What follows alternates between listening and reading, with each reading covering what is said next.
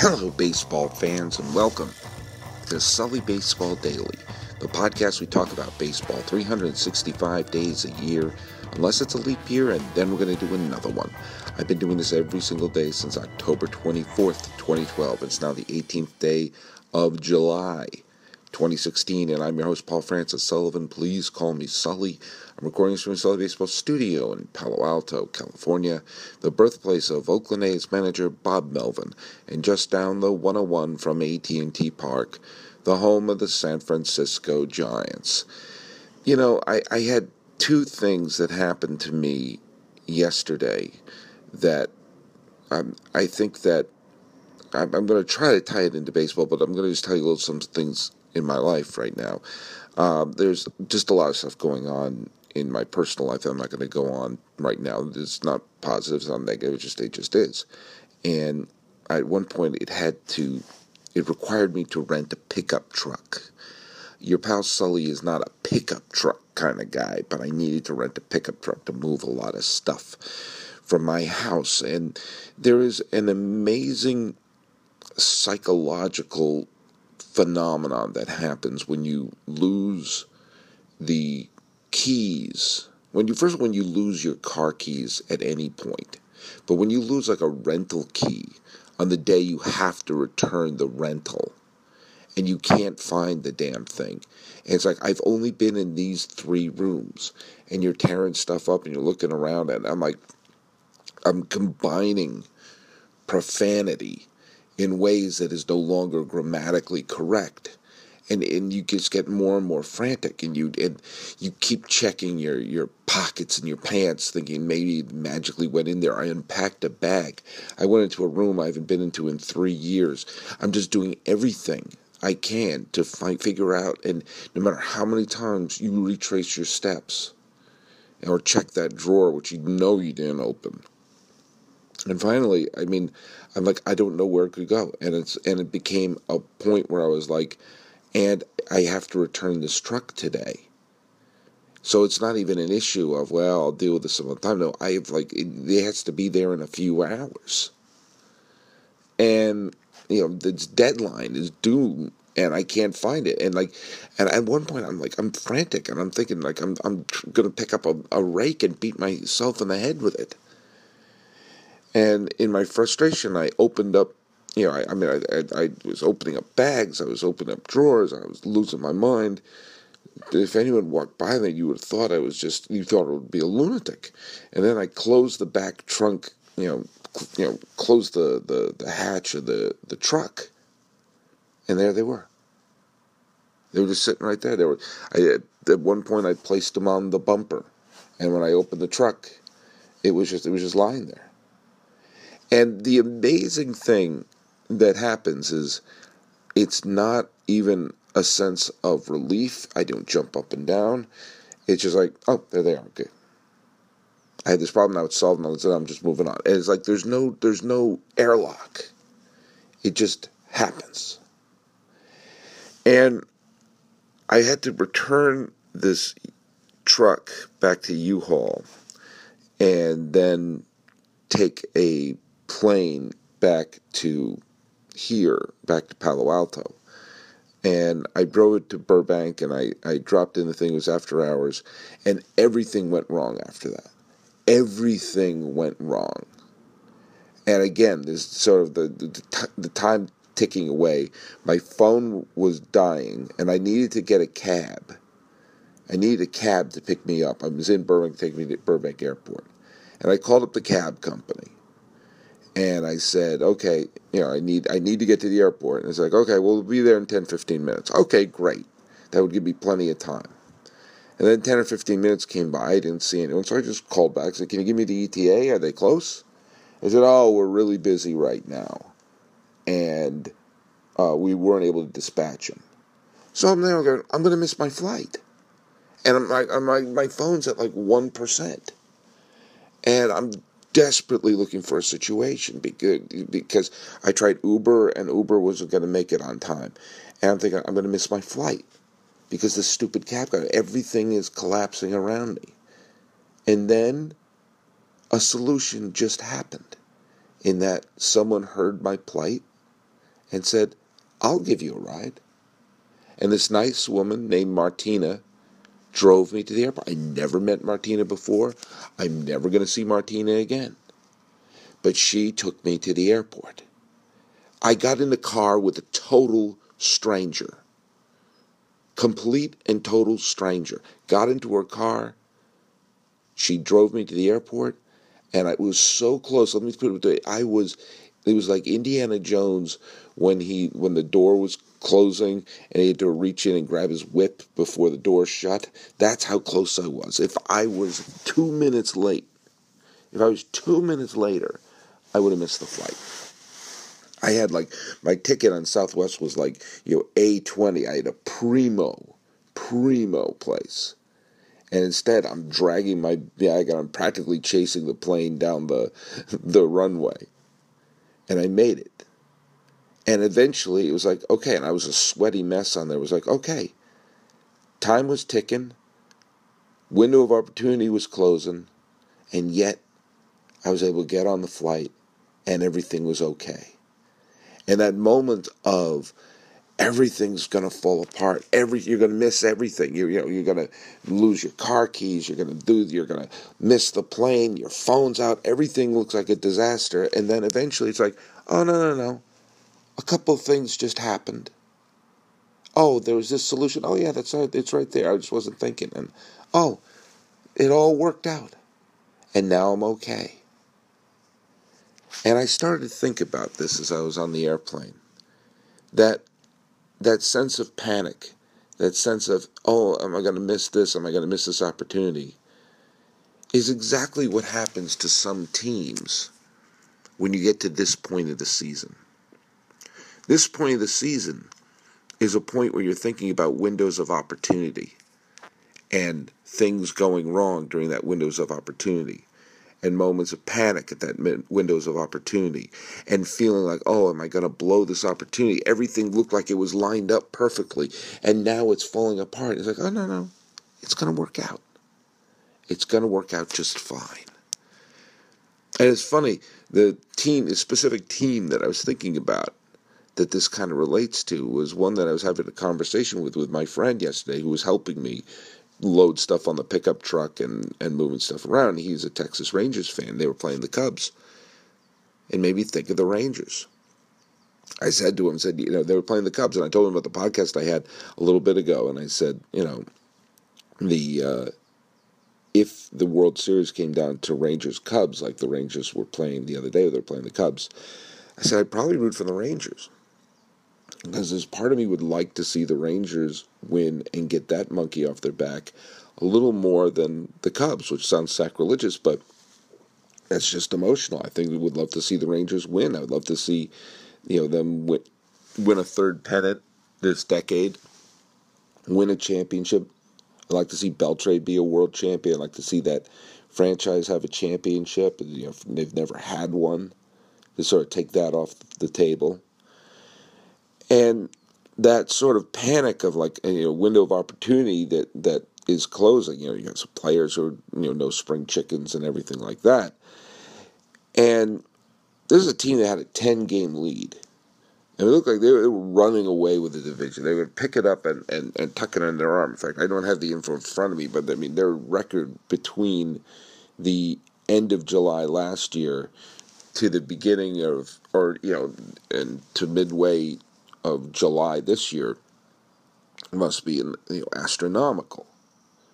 And you look at this is going to be a team that it's interesting when you think about them because they had one bad year a few years ago. They had just all those injuries piling up, and of course they had the Ron Washington abruptly leaving, and a little bit of managerial uncertainty. But man, if they win the division this year, what a decade they've had. Pennant in 2010, pennant in 2011, and one game where they were a strike away from winning twice in the same game. They had the collapse in 2012. They were still a wild card team that year, but they collapsed and let the A's win the division. They got to the play-in game for the play-in game in 2013, and they won the division last year. So, like it was saying for 2014, they've given their fans an amazing decade. And I guess that's one reason why I'd like to see them win. Because when you have a decade where you've done that much, you've had a decade where you've had that much success and on several different levels, you'd like to see them close the deal. I probably wouldn't be rooting for the Rangers over the Cubs if Nelson Cruz had timed that leap, or if Lance Berkman had popped up instead of gotten a game-tying single in the 10th of Game 6 of the 2011 World Series. If they had won the World Series that year, Cubs-Rangers, I would say, of course, I'm rooting for the Cubs. But the Rangers, to be able to have a decade where they could lay claim to at least a big chunk of it. I mean, let's face it, the Giants have laid claim to this decade big time. But, the Rangers would be able to look at it and say, no, we had a hell of a decade too. And they already can say that. But I think winning a championship, you'd hate to just have them have such a wonderful decade and have people say, but they never won it all. They never once won it all. Yeah, I don't want to see that. I'd like to see the Rangers win it all. But, man, it's been a rough couple of weeks for the Rangers. And they went, like a week and a half or something without a starting pitcher getting a win. And just some of the injuries that they've had. I mean, Darvish, I could never figure out, is it Darvish in, Darvish out? I mean, him coming back has been a slow build-up. They've lost Colby Lewis. They've lost Derek Holland. They're asking guys like A.J. Griffin and Kyle Loesch to be the starting pitchers. I mean, that would be great if they also had the time machine to go back to 2012 or 2011 when they were good. But, it's not going to happen this year. They're losing those players. Like, I lost my keys, and they're getting all panicky because they keep losing. They lost 9 out of 10 at one point. They've just been, they started spiraling big time. And, you take a look at this, and they saw this lead that they had, this astronomical lead, be cut in half in a couple of week period. Now, and I have a Houston team which, you take a look at their last 10 games, including the win that the Rangers wound up having yesterday. The Rangers are 3-7 their last 10. Houston 7-3. That lead, which was double digits, is now 4.5. It's 4 in the loss column, 5 in the win column.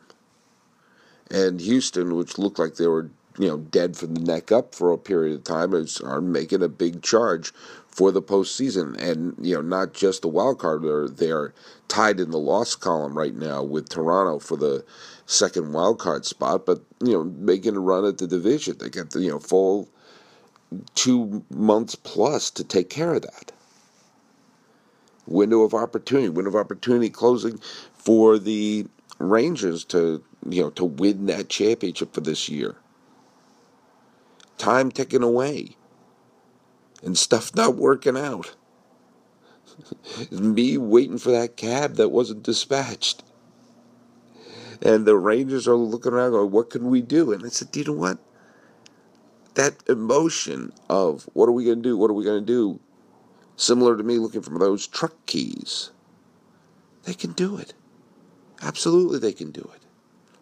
Because first of all, even with this terrible streak that the Rangers have gone on now, this is why you build up a big lead. Seldom do you see teams at the beginning of the year build up a huge lead and that lead stays. That lead is a cushion. It allows you to absorb a bad stretch. When I said to my friend when we were loading stuff onto the truck, I said, what would you rather have? A bad stretch in July or a bad stretch in October? One thing that the Rangers have is they have a huge number of really good prospects and a great farm system. Now, first of all, I would be one to deal Gallo. Gallo is their big, huge power-hitting prospect who's been up and down. He's had a couple of days where he was big in last year. Then teams figured out how to pitch to him. I think he's had a few cups of coffee this year. And he is a player that a lot of people look at as, hey, he could be a future star. I've seen a lot of players who could be looked upon as a future star be part of trades. And yes, sometimes you have a player who is thrown into a trade who does become a future star. And it becomes a trade that is beneficial to all teams. Hell, Josh Donaldson was included in the trade that sent Rich Harden to the Cubs, and they sent him to the A's. And the A's traded him off, of course, to Toronto. So we'll see what those players that the A's got from him. Sometimes, yes, you will get a player who will become a big, huge star, and it becomes a big thing. And sometimes when you get overly aggressive to go for it, then it could blow up in your face. I mean, we're already starting to see that in that trade that the Diamondbacks made. Giving up the number 1 pick overall, Swanson to Atlanta to get Shelby Miller. Shelby Miller's now sent to the minor leagues. I think you could have got a pitcher who isn't sent to the minor leagues for the number 1 pick overall. But also, most of the time, those players become Matt Laporta. Most of the time, they become a Jesus Montero. Most of the time, those big, great prospects don't really become the great players. Most of the time, they become just prospects. And when you have an opportunity to not only win the division, but in a wide-open American League, win another pennant, a third pennant in a decade, and a chance to win a World Series and stake a claim, not only for the history of your team, but to stake a claim for a decade, to say, hey, we were one of the best teams of this decade. Multiple World Series appearances, a World Series title, other trips to the playoffs as a wild card or as a pennant, as a division winner. And you've given your fans that sort of run. Yeah, I think that's worth Joey Gallo. You can acquire other hitters. I mean, look at Gallo could turn out to be a superstar. He could turn out to be a schmuck. But they have the idea that they have what teams that are willing to part with pitchers want. Tampa Bay would drool for someone like Gallo. As well they should. Tampa Bay has, Archer's been disappointing, but, he could turn it around. Moore, who beat the Rangers in a playoff game in 2011, I believe it was. Odorizzi, a deal that could bring in, let's say, 2 pitchers to Texas is worth whatever superstar prospect you have.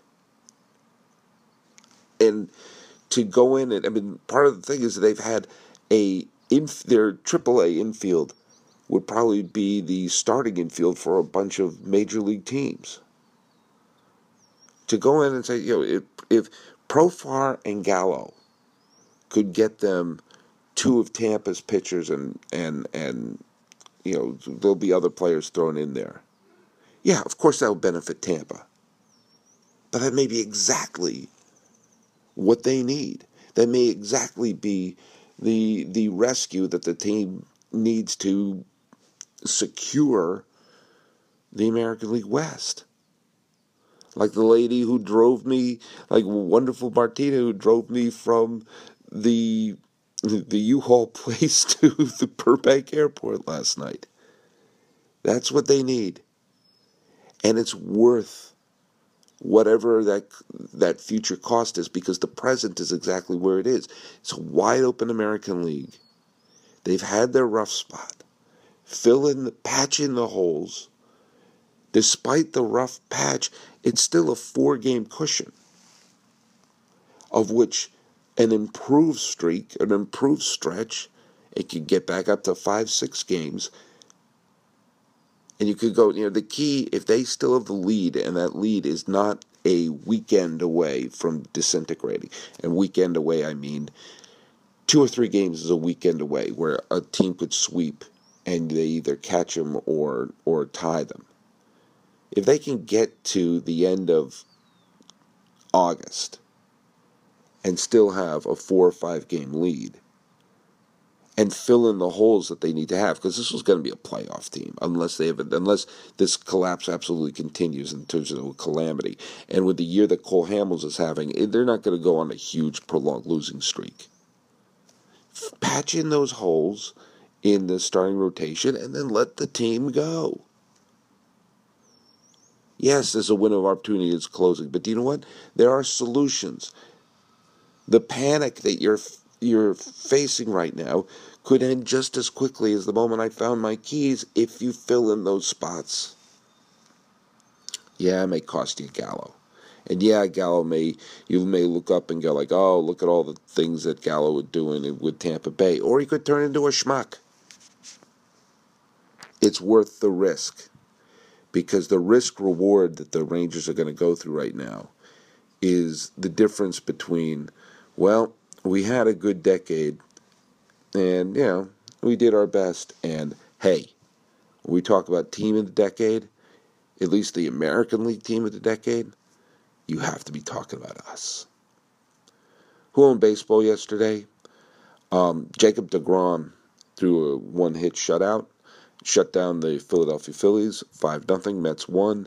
Starling Marte. By the way, the Nationals are now, in their history, 0-2 in 18-inning games. They lost the 18-inning game in the 2014 playoffs, and they lost yesterday 2-1 to the Pirates. Starling Marte drove in both of the runs, and including the game-winning home run in the 18th inning.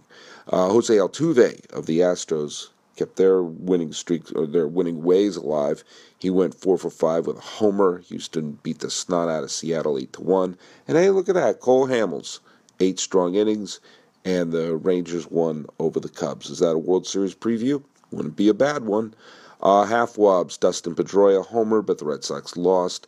Yordano Ventura was good through 7 innings, but the Tigers got a walk-off win against the Royals. I'll talk about the Royals later this week. Zach Davies threw 7 shutout innings, but the Brewers bullpen allowed a loss on a pass ball in the bottom of the 9th. Yikes. And Matt Holliday, 3 for 4, home run, but the Cardinals lost to Miami, and Ichiro Suzuki had a great game. He didn't own baseball, but he helped the Marlins win that game as he's inching closer to 3,000. I can't wait for him to get 3,000 hits. I think that'll be a lot of fun. I shut it down. I got to open that up again. So if you're keeping score at home, that'll be Jacob deGrom. Let's see if I can do it by memory. Cole Hamels, Starling Marte, and Jose Altuve. And by memory, who did the half wobs to Zach Davies, Yordano Ventura, Pedroia, and Holliday. No need to open up that page. I remember that. I don't remember where I left those car keys, but I remembered who got half wobs yesterday. Go to SullyBaseball.com, like me on Facebook, sort of on iTunes, SoundCloud, YouTube, Twitter, Stitcher, Instagram. I'm everywhere. The music is by Ted Thacker and Patrick Kaliski. This has been the Sully Baseball Daily Podcast for the 18th day of July, 2016. Thank you, Martina, for the drive to Burbank. I'm your host, Paul Francis Sullivan. Please